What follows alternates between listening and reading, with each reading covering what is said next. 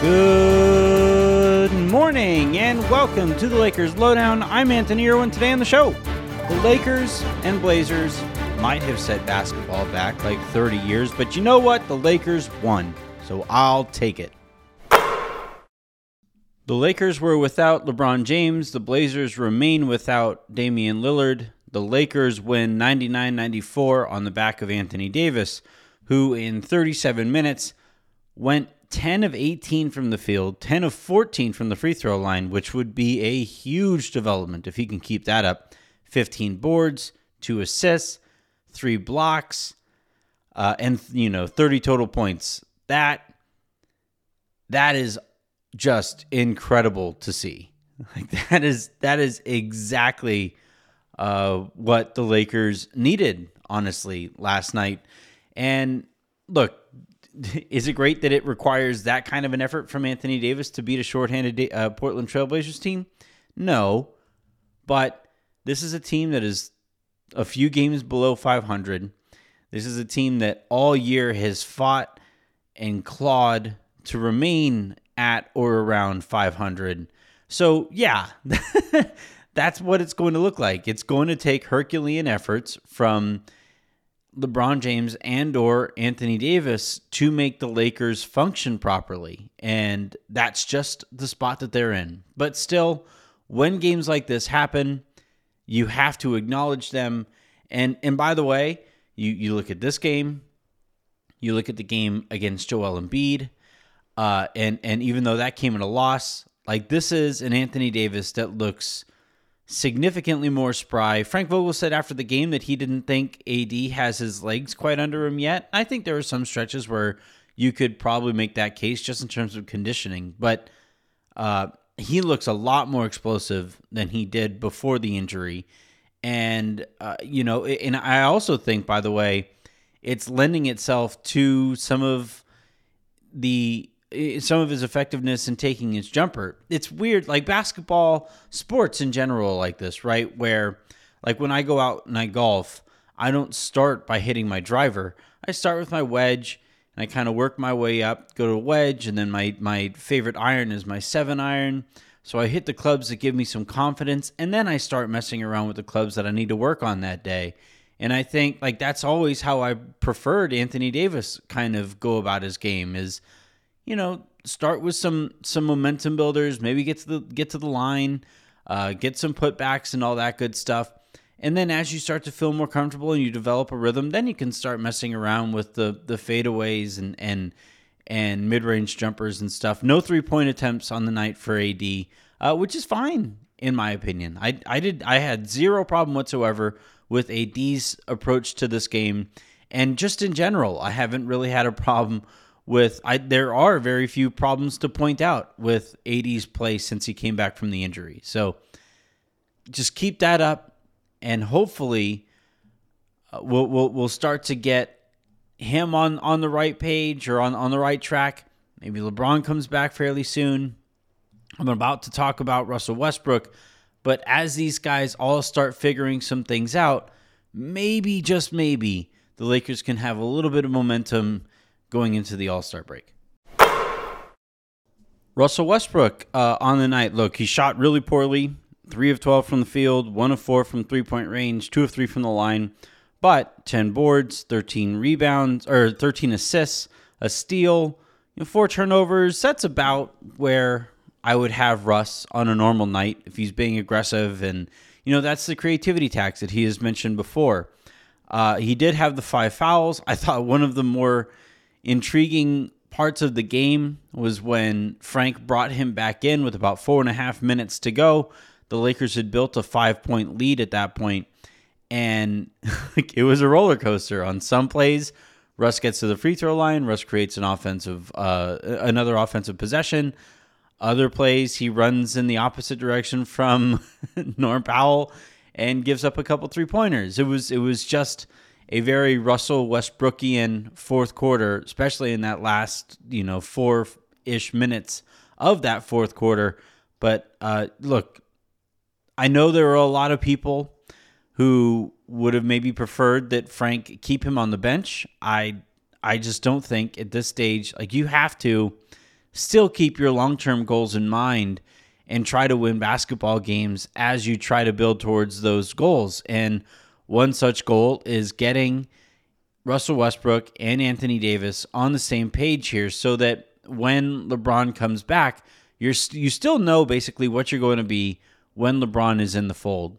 The issue is when LeBron would go to the bench and you would have Russ and AD only lineups out there, the Lakers just didn't look particularly great. So if these next handful of games against lesser opponents, let those guys get on the same page, again, you would prefer not to have LeBron dealing with yet another injury, especially one that's as tough to define or explain as this one is. But right now, if the Lakers can get AD and Russ on the same page, they can start executing late in the game, and they can start executing in the half court, then you can still make use of what is right now a pretty crappy situation.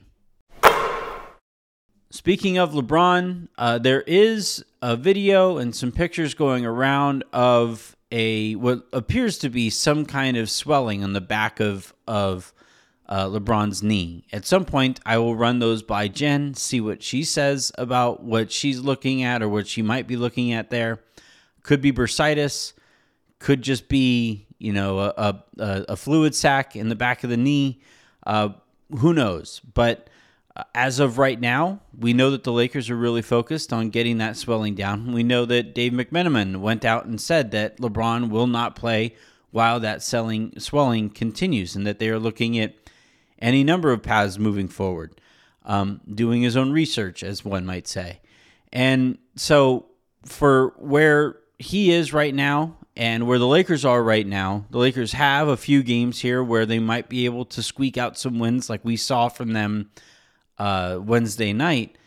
And the longer they can do that, the more you can afford for LeBron to really kind of sit this thing out. I would also add, though, that and by the way, LeBron is really, really smart when it comes to his body, and the Lakers have been really, really smart and very, conservative when it comes to LeBron's body. And so I would anticipate, even if the Lakers start to slide here, the Lakers will not, under any circumstances, rush this guy back, because what you cannot do in a year that you're probably looking at a second-round exit anyway, what you cannot do is risk long-term injuries to LeBron by rushing him back, right? We saw what that looked like in that Dwightmare season with Kobe, where he's playing way too many minutes. I remember in the game that he actually blew his Achilles, he had turned his ankle a couple times, and I remember thinking, is this really worth it? What are we risking here? What is going on? And then eventually we all know how that plays out, not just that season and that night, but Kobe was never really the same after he blew that Achilles. So with the Lakers here, with LeBron, I know it's in his competitive nature, and I know that the Lakers themselves as an organization would, rather not, quote unquote, waste another LeBron season. But the way that you really waste a potential LeBron season is by rushing him back here and trying to get him back for what feels like a damn season anyway. Last thing from this game in particular, I do want to just kind of point out something here that I found interesting. And again, single game plus minus, you never really know. But this is an interesting one to me. In 31 minutes, Malik Monk goes 2 of 10 from the field, 1 of 6 from three-point range, 2 of 4 from the free throw line, 4 boards, only 1 assist. He had 1 block, 1 turnover, and he finishes the night a plus 11. And I think this is a complete result of the threat he is anytime he steps on the court, of getting hot, knocking down three-pointers in quick fashion and quick succession. We saw, Carmelo Anthony tonight, 8 of 12 from the field, 5 of 6 from three-point range, 3 of 4 from the free throw line, and he finishes the game a game high plus 15 on the night with his 24 points. And look, this isn't rocket science. if you can shoot and you allow space for Anthony Davis and Russell Westbrook, you are going to really help the Lakers do what they are trying to do out there. And now I would like to see, it seems right now, Melo plays 33 minutes, Stanley Johnson plays 17. It seems right now as if Frank is basically going one or the other. I would like to see more of those guys together so that you have kind of a Frankenstein two-way forward between the two of them. But regardless, if you can shoot and if the defense cares about you shooting, you are going to be a valuable asset to this Lakers team. And I think that's something that we should probably keep in mind as we head toward a trade deadline. We know that the Lakers have already offered some combination of Talen Horton-Tucker, Nunn, and or that 2027 first-round pick for Buddy Hield. The way that, and look, Hield has some nights, like Tom Ziller and I had a back and forth tonight, earlier today on Twitter, where he said, look, conceptually, Buddy Hield makes a lot of sense on the Lakers, but he is also going to have some nights where you wonder what the hell you traded THT for.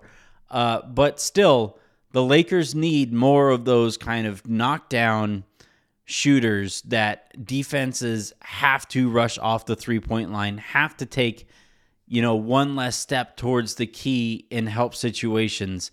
Those are the types of players that the Lakers are going to need to really rely on this year. And, right now it looks like they have a couple of them in Malik Monk and Carmelo Anthony. You'd like to maybe see if you can have one in Austin Reeves, but he's so young that I don't think defenses are ever really going to care. And you probably need like one more of those guys, maybe two, ideally. And so we'll see if the Lakers are able to figure that out. But look, 99-94, it was a really ugly game. It was just, everybody watching it was like, God, somebody has to win, but we know for sure that we, the viewers, lost. But you take wins however you can get them, and this is where the Lakers are. All right, that's going to do it here for this episode of the Lakers Lowdown Podcast. Make sure you guys check out the first episode of Sabrina and Raj talking about actually loving basketball. That is going to be a really fun combination that I really, truly believe in with those two. Sabrina, new, by the way, kind of lead writer on the WNBA side for Swish Appeal. I could not possibly be more proud of her and the decision that SB Nation is making in investing more on content in that regard. She is still, by the way, because she is Sabrina, going to devote all of herself to still covering these Lakers in the most educated fashion she possibly can. And so she and Raj are going to be really smart. They're going to be really entertaining. And they come from two very different perspectives on this Lakers team. So I cannot wait to check their show out. It'll be up probably by the time you guys are listening to this. So if you've listened to it already, thank you. If not, fix that. Until tomorrow, I'm Anthony Irwin saying have a good one.